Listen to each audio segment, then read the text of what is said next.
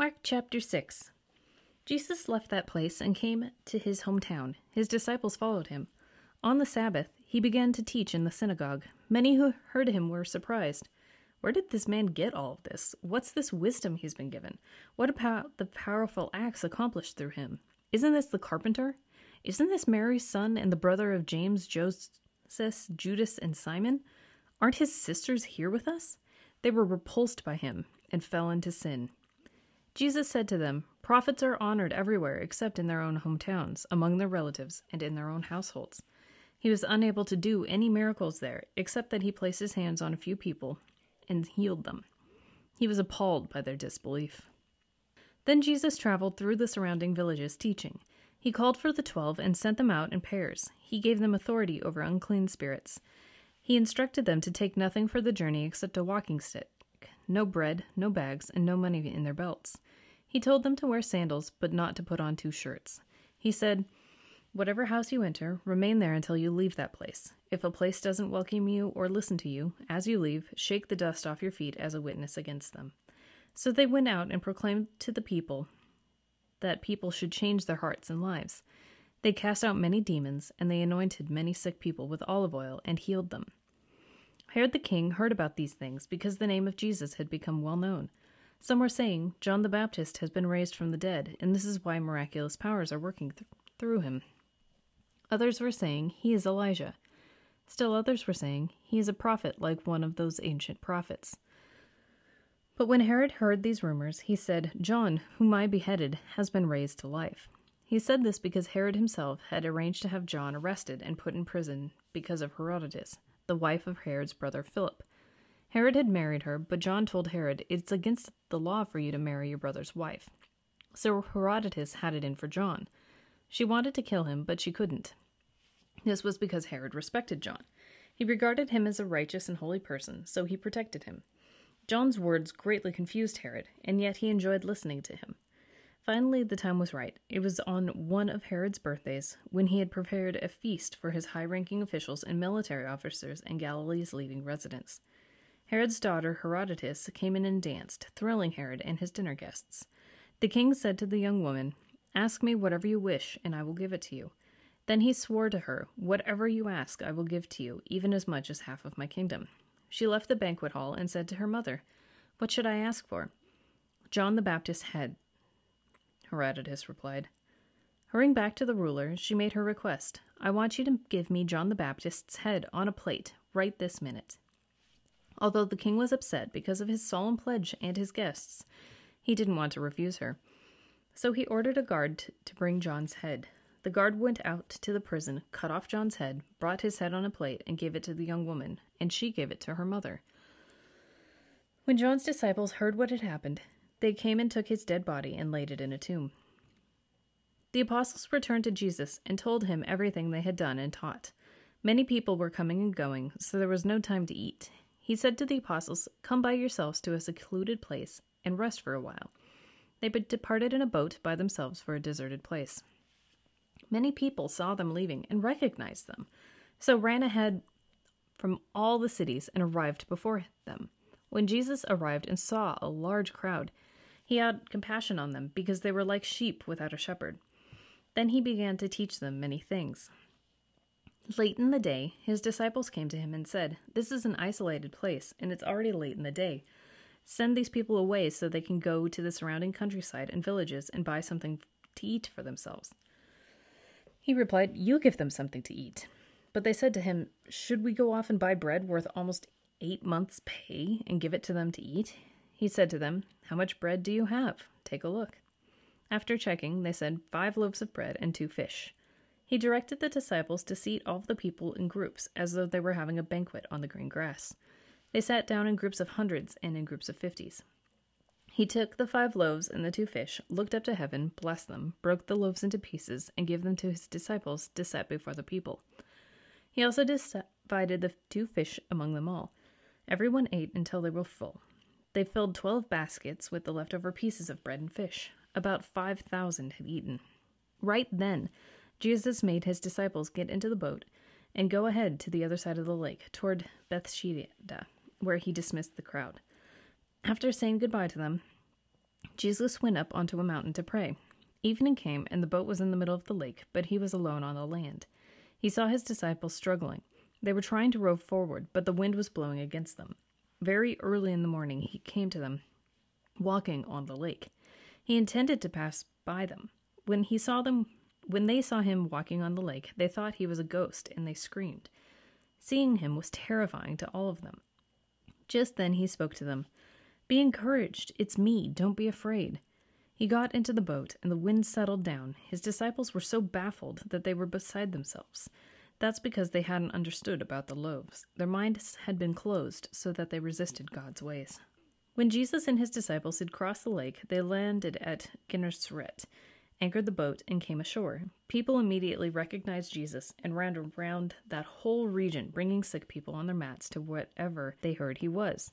Wherever he went, villages, cities, or farming communities, they would place the sick in the marketplaces and beg him to allow them to touch even the hem of his clothing.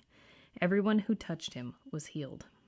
The Pharisees and some of the teachers of the law who had come from Jerusalem gathered round Jesus and saw some of his disciples eating food with their hands that were defiled, that is, unwashed. The Pharisees and all the Jews did not eat unless they give their hands a ceremonial washing, holding to the tradition of the elders. When they come from the marketplace, they do not eat unless they wash, and they observe many other traditions, such as the washing of cups, pitchers, and kettles. So the Pharisees and the teachers of the law asked Jesus, "Why don't your disciples live according to the tradition of the elders, instead of eating their food with defiled hands?" He replied, "Isaiah was right when he prophesied about you, hypocrites, as it is written, 'These people honor me with their lips, but their hearts are far from me.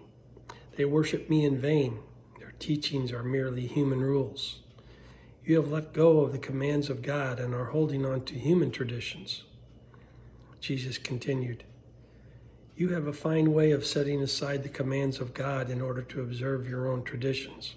For Moses said, 'Honor your father and mother,' and anyone who curses their father or mother is to be put to death. But you say that if anyone declares that what might have been used to help their father or mother is korban, that is, devoted to God, then you no longer let them do anything for their mother or father. Thus you nullify the word of God by your tradition that you've handed down, and you do many things like that." Again, Jesus called the crowd to him and said, "Listen to me, everyone, and understand this. Nothing outside a purse can defile them by going into them. Rather, it is what comes out of a person that defiles them." After he had left the crowd and entered the house, his disciples asked him about this parable. "Are you so dull?" he asked. "Don't you see that nothing that enters a person from the outside can defile them? For it doesn't go into their heart, but into their stomach, and then out of the body." In saying this, Jesus declared all foods clean. He went on, "What comes out of a person is what defiles them. For it is from within, out of a person's heart, that evil thoughts come. Sexual immorality, theft, murder, adultery, greed, malice, deceit, lewdness, envy, slander, arrogance, and folly. All these evils come from inside and defile a person." Jesus left that place and went to the vicinity of Tyre. He entered a house and did not want anyone to know it, yet he could not keep his presence secret. In fact, as soon as she heard about him, a woman whose little daughter was possessed by an impure spirit came and fell at his feet. The woman was a Greek, born in Syrian Phoenicia. She begged Jesus to drive the demon out of her daughter. "First, let the children eat all they want," he told her, "for it is not right to take the children's bread and toss it to the dogs."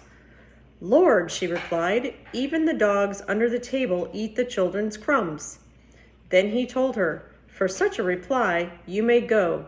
The demon has left your daughter." She went home and found her child lying on the bed and the demon gone. Then Jesus left the vicinity of Tyre and went through Sidon down to the Sea of Galilee and into the region of the Decapolis. There some people brought to him a man who was deaf and who could hardly talk, and they begged Jesus to place his hand on him. After he took him aside, away from the crowd, Jesus put his fingers into the man's ears. Then he spit and touched the man's tongue. He looked up to heaven and with a deep sigh said to him, "Ephphatha," which means "be opened." At this, the man's ears were opened, his tongue was loosened, and he began to speak plainly. Jesus commanded them not to tell anyone, but the more he did so, the more they kept talking about it. People were overwhelmed with amazement. "He has done everything well," they said. "He even makes the deaf hear and the mute speak." Mark chapter 8. In those days, when again a great crowd had gathered, and they had nothing to eat, he called his disciples to him and said to them, "I have compassion on the crowd, because they have been with me now 3 days and have nothing to eat. And if I send them away hungry to their homes, they'll faint on the way, and some of them have come from far away." And his disciples answered him, "How can one feed these people with bread here in this desolate place?" And he asked them, "How many loaves do you have?" They said, 7. And he directed the crowd to sit down on the ground. And he took the 7 loaves, and having given thanks, he broke them and gave them to his disciples to set before the people. And they set them before the crowd. And they had a few small fish, and having blessed them, he said that these also should be set before them. And they ate, and were satisfied. And they took up the broken pieces left over, 7 baskets full. And there were about 4,000 people, and he sent them away. And immediately he got into the boat with his disciples and went to the district of Dalmanutha. The Pharisees came and began to argue with him, seeking from him a sign from heaven to test him. And he sighed deeply in his spirit and said, "Why does this generation seek a sign? Truly, I say to you, no sign will be given to this generation." And he left them, got into the boat again, and went to the other side. Now they had forgotten to bring bread, and they had only 1 loaf with them in the boat. And he cautioned them, saying, "Watch out. Beware of the leaven of the Pharisees and the leaven of Herod." And they began discussing with one another the fact that they had no bread.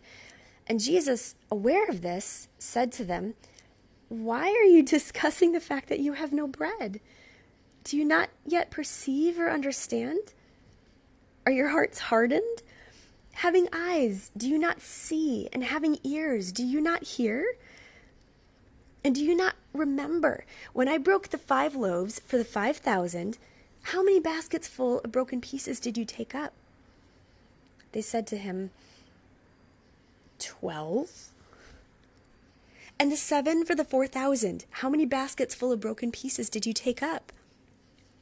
And they said to him, 7. And he said to them, "Do you not yet understand?" And they came to Bethsaida, and some people brought to him a blind man and begged him to touch him.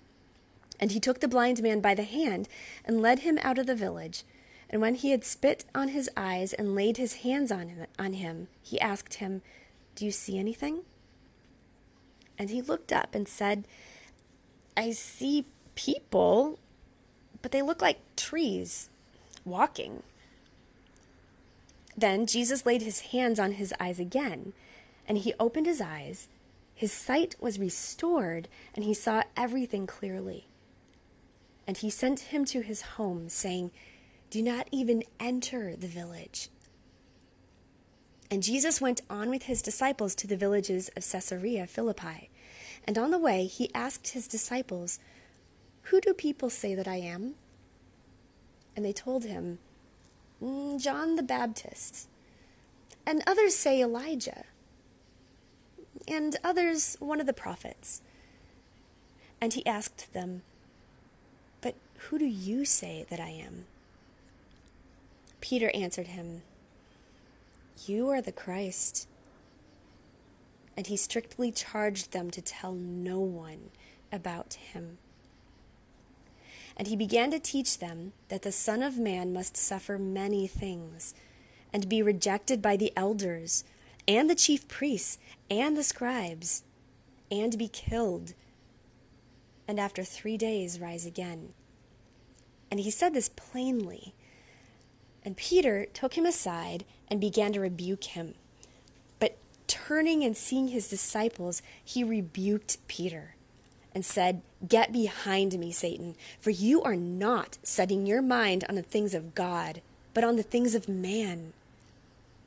And calling the crowd to him with his disciples, he said to them, "If anyone would come after me, let him deny himself and take up his cross and follow me. For whoever would save his life will lose it. But whoever loses his life for my sake and the gospel's will save it. For what does it profit a man to gain the whole world and forfeit his soul? For what can a man give in return for his soul? For whoever is ashamed of me and of my words in this adulterous and sinful generation, of him will the Son of Man also be ashamed when he comes in the glory of his Father with the holy angels."